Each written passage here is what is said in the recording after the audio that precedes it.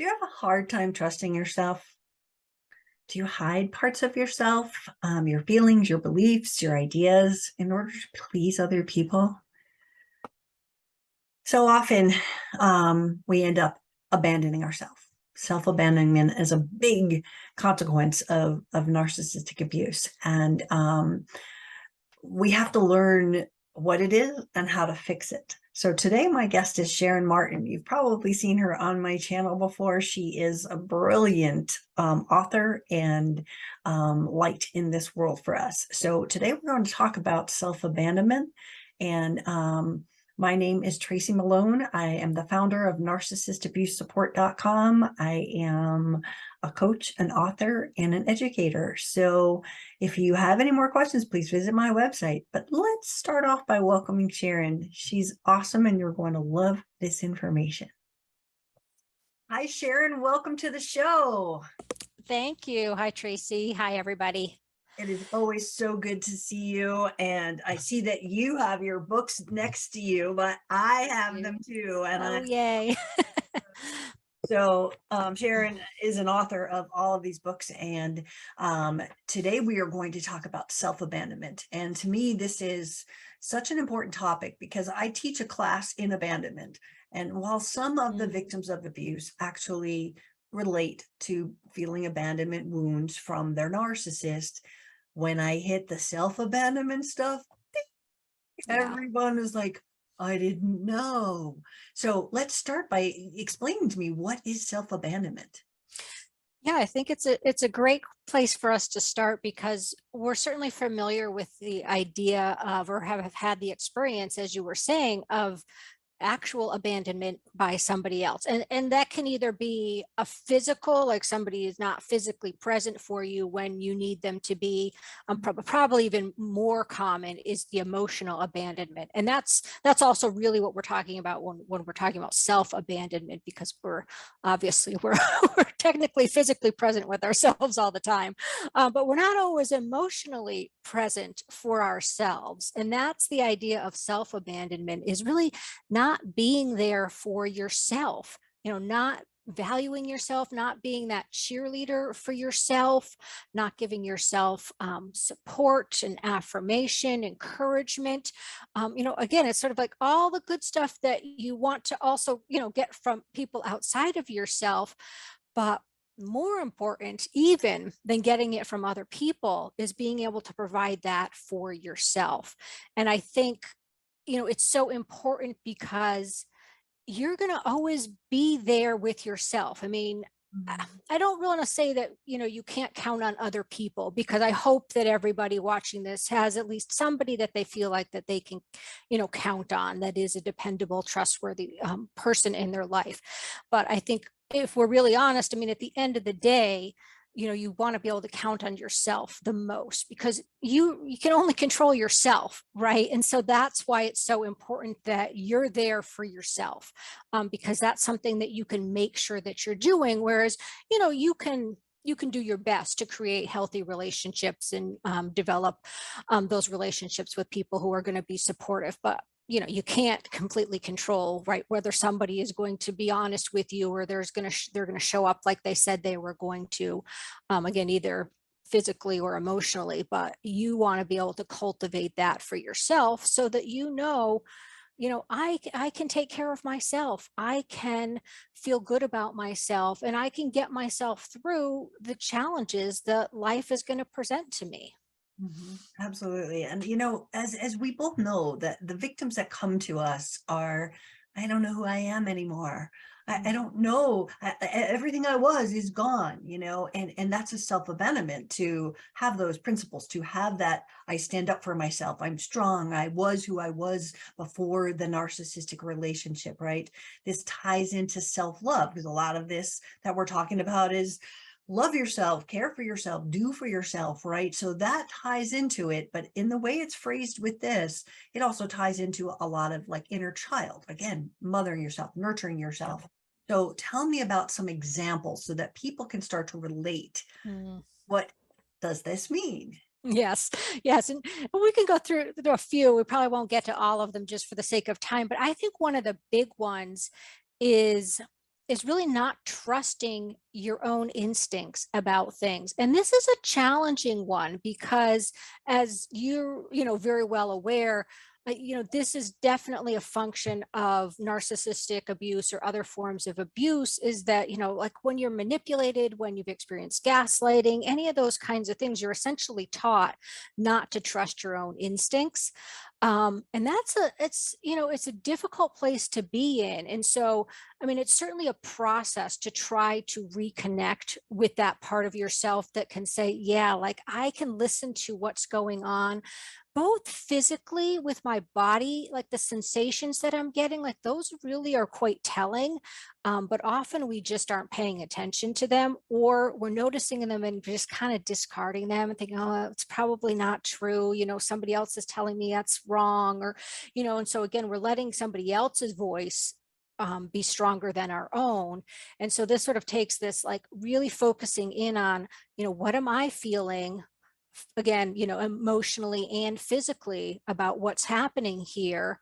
And also, thinking about what is that telling me? What's the message in all of that? Because that's really the good stuff that we want to be listening to. I mean, I really think that everybody has, good instincts. It's just a question of like getting back to them and listening to them, right? I mean, that sort of gut instinct of like something feels off here. We want to listen to that.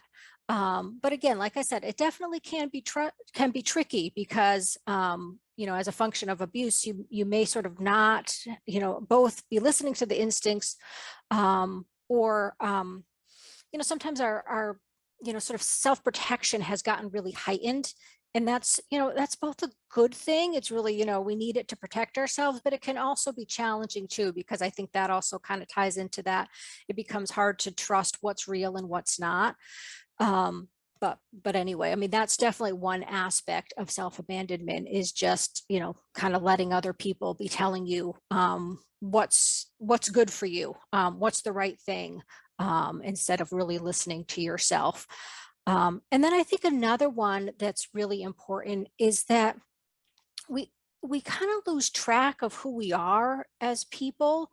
And again, a lot of this you'll start to, I think, hear the themes in this as we talk about it. Is that again, like we're really focusing on who other people want us to be, and we've kind of lost like the core of who am I, and that can be something like what are my interests, what are my personal goals, or it could be things like your values, what really matters to you in life. And you kind of get sidetracked sometimes because you're so focused on other people and taking care of them or meeting their needs or just not enraging them, right? That you're sort of kind of living your life for other people, making them happy instead of thinking about, okay, what is it that matters to me? What would be fulfilling for me?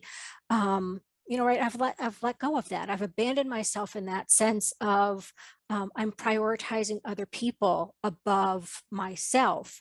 I mean, we really want to find some balance in that. I think a lot of folks, when they hear those kinds of things, like, well, I don't want to be selfish, right? I don't want to think too much about myself, or be too self-centered.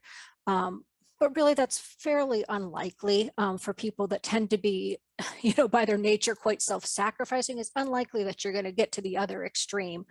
And really what we're talking about is just like finding some balance here of, we care about other people and we're interested in making them happy, but we can't just do that at our own expense all the time, and just completely discount who we are, and what matters to us. Yeah, it's such an important thing because this also ties to both of your books, if you think about it, right? Setting boundaries. I was talking to a group last night. Setting boundaries is foreign to victims of abuse because they weren't allowed to. So that's again speaking up and saying, "No, I don't want to do that. I prefer to sit home and read a book today." Right? Yeah. Whatever it is, it has to do with that setting boundaries. And I think there's a tie to perfectionism, if I'm Mhm. not mistaken, because Yes. I was such a perfectionist and I thought I was doing the right thing. I was like, but I know now that that tied to, the recordings of my parents and you better do this, you better do that. And even, just keeping up with the Joneses as my growing up brought me, that perfectionism, how does it tie to this self-abandonment?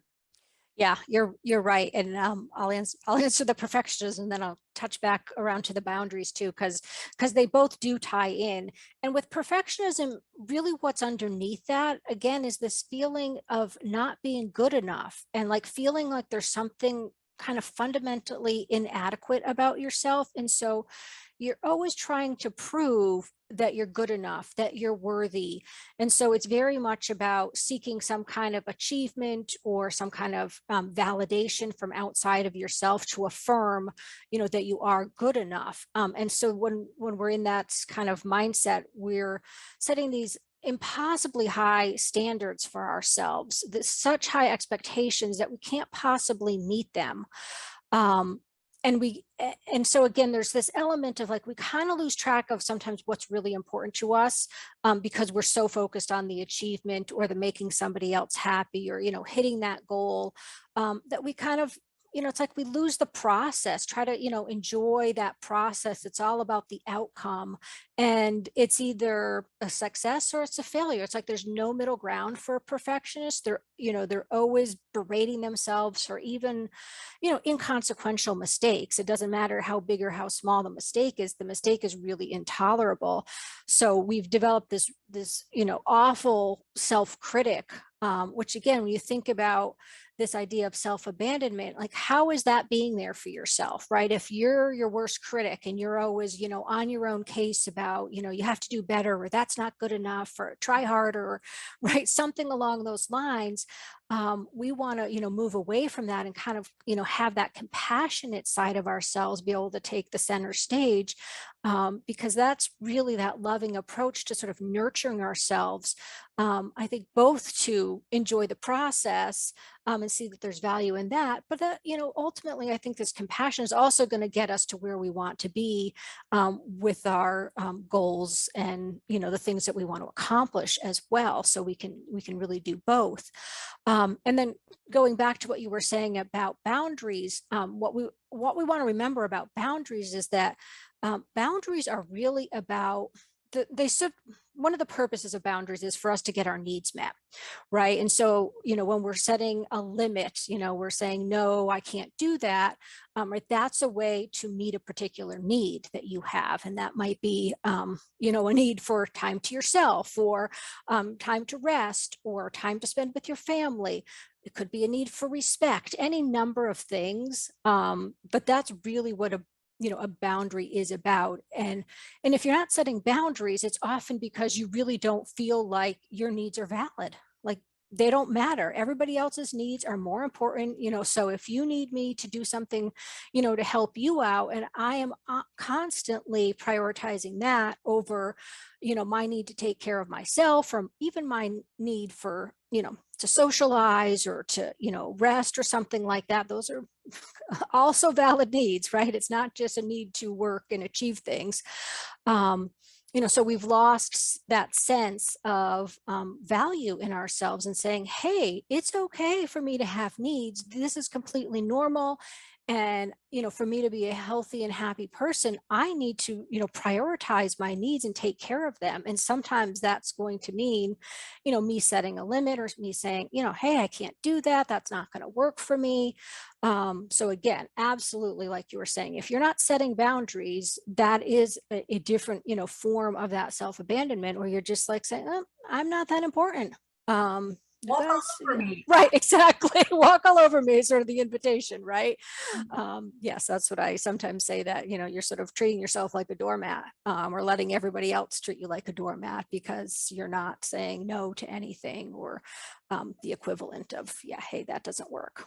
Exactly. And it's again, it's almost like a side effect of narcissistic abuse, because they probably weren't allowed to set boundaries. And the perfectionism comes in because if you make a mistake, you're on eggshells and it's not right and you're going to get yelled at. So you try and you try. And if I just do this right, then I won't get yelled at. And then we'll be back to the happy couple. And, it Yeah, builds and escalates inside of us. And then there's this abandonment where your needs are simply not getting met. And yeah. so I love what you're talking about.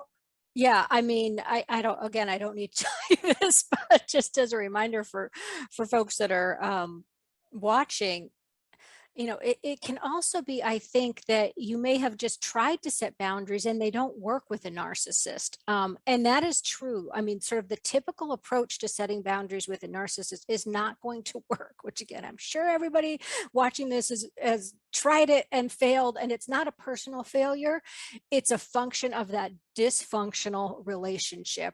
Um, but there are other ways actually to set boundaries, and I talk about some of that in the book, is that you have to shift away from trying to get the other person to change, because somebody who's a narcissist or has a personality disorder is very unlikely to change. So we want to, we don't want to waste our time and energy on trying to get them to change, with our boundaries. Instead, we want to use, shift our approach with boundaries so that we can protect ourselves. But it is a different approach to doing it. Yeah, absolutely. And when you're talking about perfection, again, it goes back to the fear and the eggshells, like, again, if I fail at making the perfect dinner party and, oh, the glasses aren't lined up or whatever those very minor details Yeah. are, and we don't do them, then we label ourselves with failure. Hmm. We are self-abusing ourselves by not going, it's okay to make a mistake. I embrace mistakes. I will put a scrape across my dining room table and go, oh well, I'm good. Whereas before Yeah. it driven me crazy and I would have called someone to repair it. And oh my God, that's the worst thing that ever happened. And now I just don't give a shit. A really good but and that's good, and we can laugh about it, but I also am sure that there was a whole process of getting there, because it's not easy to move from being in that place of again, it's like there's a real fear and anxiety that you can hear underneath that story of either what are people going to think if they see this, or they know about this mistake, and also what do I think about myself? And again, it's like we are magnifying how bad this is, or what the consequences are going to be of it.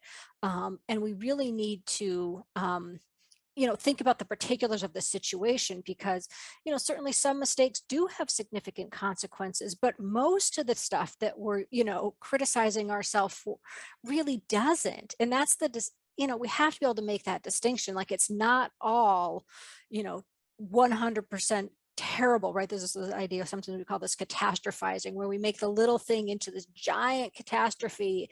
And I think it's like the end of the world, the end of my life, the end of my job, the end of my marriage, when I've done something. And usually it's something that either is a consequence very small, or something that you can repair and move on, right? And sort of look for that lesson in it, and like, okay, well, stuff happens. We're all humans, we make mistakes. Even when we're trying our best, we're just not going to be perfect at everything. Mhm. um No. which we know. But if you also think about, I mean, and what would life be like if we were? I mean, it's like we think that's what we want, but then I think we'd really just be robots, right? You know what I mean? Like, that is sort of this core piece of being human, is that we're imperfect. And I try to remember, I mean, that this is often the stuff where we really connect, and form relationships with other people's. When we talk about our mistakes, the things that haven't gone well, because that's the stuff that we actually relate to about each other, right? We don't really relate about the perfect Instagram, picture of your vacation. And it's like, oh, that's nice, but that's not where I really connect with somebody and feel like, oh, I understand you and you understand me, right? It's really when we say, oh yeah, that was really hard, or I didn't do so well with that, or can you help me out with this, or something along those lines. That's sort of the real meaty piece of a relationship. And when we're going through life, like either pretending like we're perfect, or needing to act like we're perfect, sort of because we're in a really difficult relationship, you don't have that level of connection, right? You end up kind of at this surface level with people often. Yeah. Yeah. So what we're talking about here is the reasons and why people abandon themselves, we're talking about the narcissistic, fears of making and being perfect, and the eggshells and the fear of that. What other reasons and how other ways do people abandon themselves? Like, why do they do it? Is it from childhood sometimes? Yeah, I mean, like, right, we're sort of talking about things, maybe in the present context of, abuse that people might have experienced like more recently in their lives. And that certainly, can play a big impact. We know that can really be destructive to our self-worth or self-esteem. But I think probably for most people, I mean, we can look back further and see, some of those roots in childhood, because that's often where, we're really developing these ideas about ourselves and our worth and how we relate in the world. And the challenge is that sometimes, we don't really remember, the specific messages, in terms of things that maybe people said. Um, but often what happens is we start to get messages when we're young about who we are, what people think of us, and and then those get reinforced over time, both by people out, in our lives, generally adults. It could be siblings or other people that you're close to, but think about parents and teachers or other people that were influential. And you have to remember that little kids are, they're easily influenced, right? I mean, they sort of are little sponges that suck up what people tell them about themselves, and you believe it. um, that's just, I think the function of where they're at developmentally, their brain development at that stage. So you really don't have the ability to have critical thinking and really interrogate that idea and say, oh, my teacher said I was stupid.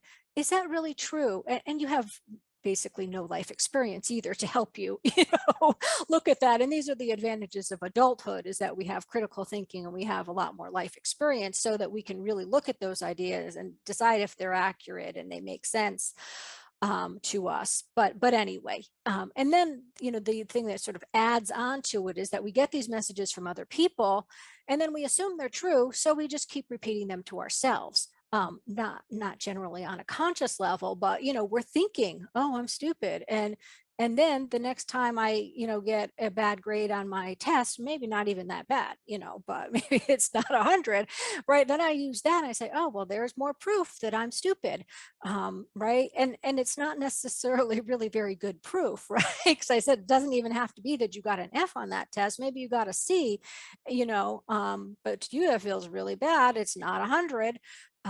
So like I said, I mean, you start to create this story about who you are and, what your worth is in the world, or what you need to do to get people's approval or love or attention. And that carries, we just take that with us everywhere we go. And that becomes, this defining story of who you are. And then we act accordingly, right? I mean, this then influences, our relationships, our work, our self-esteem, really everything that we're doing, all these choices that we're talking about, the way that we relate to ourself even becomes part of that. Absolutely. And it's all, again, we all have to understand how this ties into us, because if we don't, we are going to abandon ourselves. It's the little pieces, it's the learn to set boundaries, it's a learn your perfectionism, it's learn where this came from, and really start to change the way you're thinking about yourself, right? And give yourself permission to make a mistake, give yourself a permission that, oh, I can speak up here. I can say, I really don't want that. I'd rather do this. It's slow, as you said in the beginning. It is not something with, all done, we're done. Right. It is try it. And some people are going to be responsive to it, some are not. But it's how you take back and stop abandoning yourself, is to start caring for yourself Yeah. like you would for someone else. Yeah. And this is, and I love, explaining this, in a conversation, because it's it's much easier than trying to explain it when I write something. I feel like, because this is, I think, where people get kind of hung up, is often I think people can embrace the idea that yes, self-compassion would be helpful, Or they say, oh, I'm watching this video about self-abandonment. Clearly that's not a good thing. I shouldn't abandon myself. Um, but when we're sort of feeling like, but I have to feel good about myself. I have to feel like I'm worthwhile in order to, be there for myself, in order to change some of these behaviors. Um, and that's not necessarily true. I mean, this can sort of go one or two ways, which is we can say, okay, let me try to feel good about myself, and then my feelings then will, that will result in behavior change also. But the other thing, going the other direction actually can work just as well. And I think sometimes it's easier for people to say, okay, let me act like somebody who cares about themselves. And Mm, then by doing the behavior, eventually the feeling will come. that makes Because sense. my concern is, right, if we're sort of waiting until we feel worthwhile, we might be waiting a long time, because it's hard to cultivate just a feeling. Right. I mean, we could do some things, I mean, some affirmations, or, some, things that would sort of bring about that. But I think probably it's easier if you just say, okay, I want to change this behavior. I want to behave like a person who is self-compassionate. What Mm, would that person do?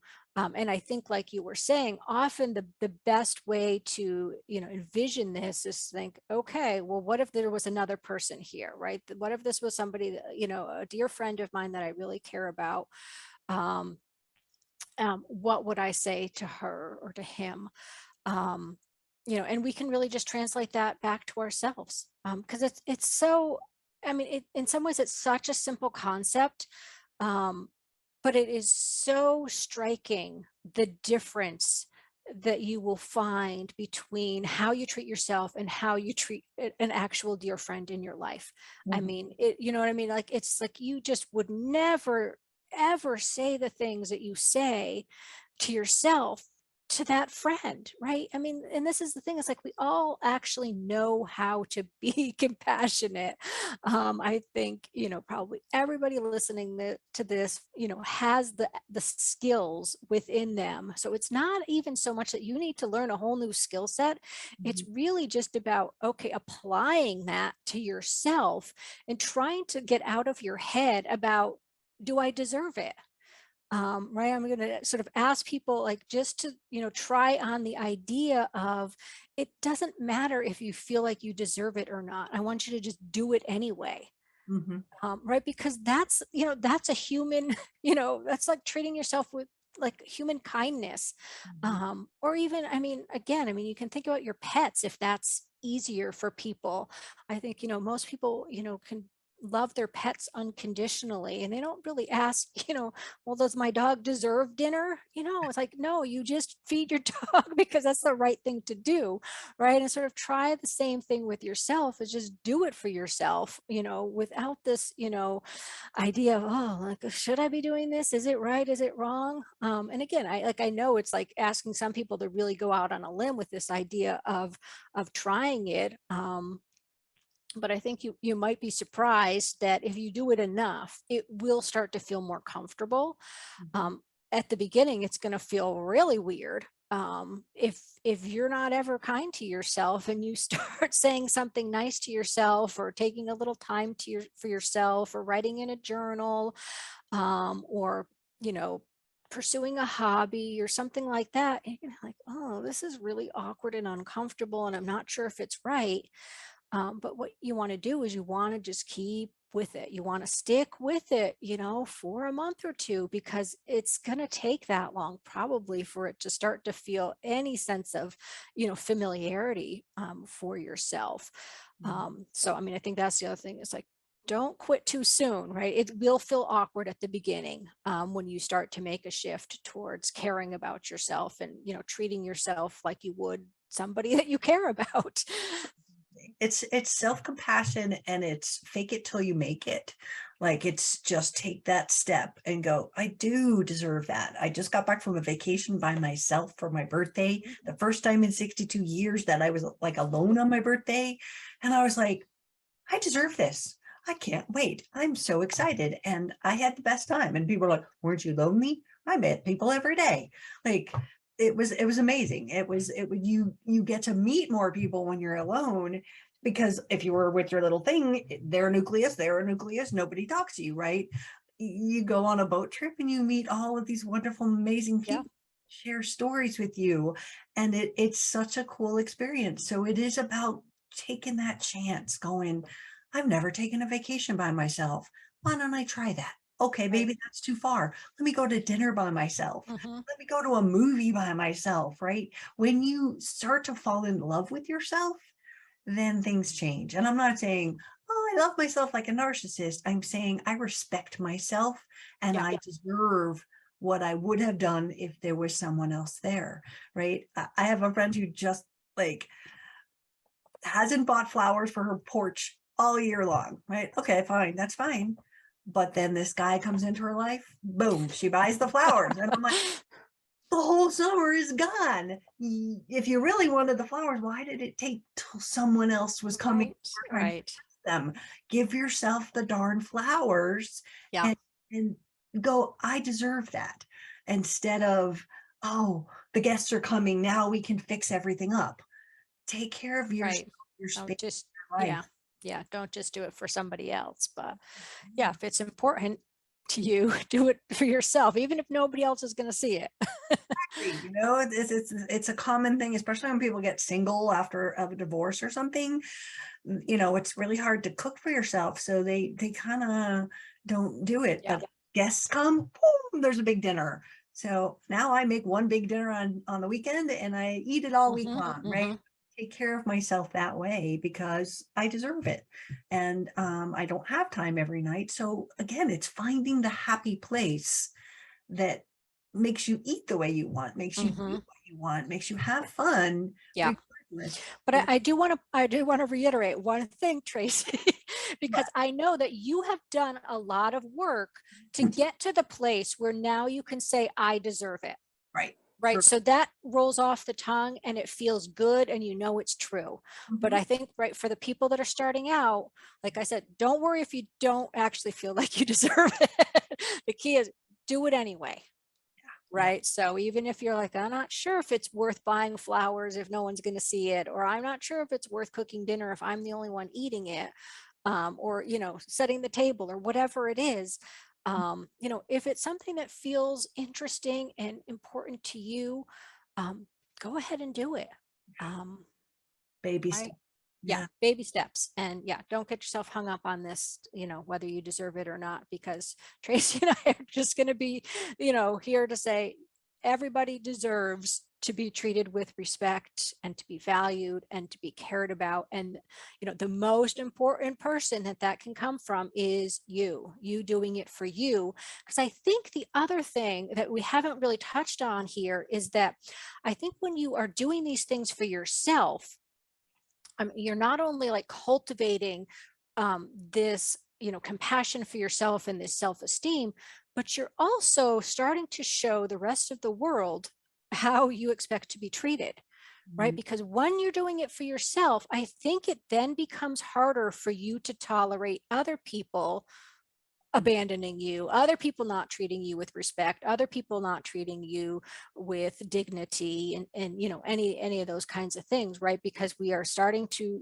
feel good about ourselves, and we're starting to say, yes, this is the right way to be treated, this is the way I want to be treated. Mhm. And then if right, if you have family or other friends that you're in close contact with, they're gonna, if you keep this up, they're gonna start to see that you're treating yourself differently. And I think that starts to become also something that they can see, and then they can start to treat you in that same way as well. And also, again, it's great, practice for setting the boundaries, because like I said, you're just going to be less willing to tolerate mistreatment from other people when you're treating yourself well, because you're really getting that, you're comfortable with the idea, and it's starting to feel really good, and you're saying, yeah, this is the right thing, right? This is how people should be treated. I'm not going to put up with other people treating me less than. Yeah. And again, this makes us more less narc bait, right? We're Exactly. strong. We know what we want. We're not going to take it. You break my boundaries. That's it, right? We have built up a foundation, like you just said, that they're not going to mess with, or we won't tolerate. They'll try to mess with it, Yeah, but you're not going to tolerate it anymore because you feel that value of yourself. yeah, So this has been absolutely. great. Did we miss anything? Did we forget anything? I don't think so. I mean, I think that wrapped up nicely with those different components of, really this idea of trying to just start with some small ways to appreciate yourself, love yourself, do nice things for yourself, say nice things to yourself, try to be, give yourself that compassionate voice of, what wish other people were saying to you. And, get a, don't worry about whether you deserve it, do it, get used to it. And I love, the way you phrase that, that it really starts to create this, shield against future abuse, right? You're sort of narc proofing yourself in that way, because I absolutely believe that you're not going to tolerate it, when you're treating yourself well. Absolutely. Thank you so much again for joining me. I love it when you are here. Everybody, Sharon, tell us where they can find you. We'll put your Mhm. URL along the bottom, but where do they find you, and how do they find out more about your amazing things that you do? Thank you. Yep. So my website is livewellwithsharonmartin.com. It's a little bit of mouthful, but get over there. And yes, I've got lots of stuff that's boundaries, perfectionism, codependency, self-esteem, a lot of those topics. And the books that Tracy showed and mentioned, the Better Boundaries workbook and the CBT workbook for perfectionism. They're both available pretty much at any bookstore. Wherever you buy books, you should be able to find those. And I'm going to make a plug for you to everybody follow you on on Pinterest, Instagram too, but Pinterest, like, she's the queen. And this is how the topic came up, was Mm. because I saw this meme and I went, oh, Sharon. I'm like, we need to talk about this. She does amazing work, and there's so much out there for you guys as resources. So please look her up. She's such a valuable, like, asset to this community and to the world. So thank you for all that you do. Thank you. Thank you. Feeling is mutual. I hope you guys found that helpful. I'm not hoping that you feel that you relate to self-abandonment, but it is a huge part of what we have to understand and start to learn to heal. As Sharon says, it takes a while.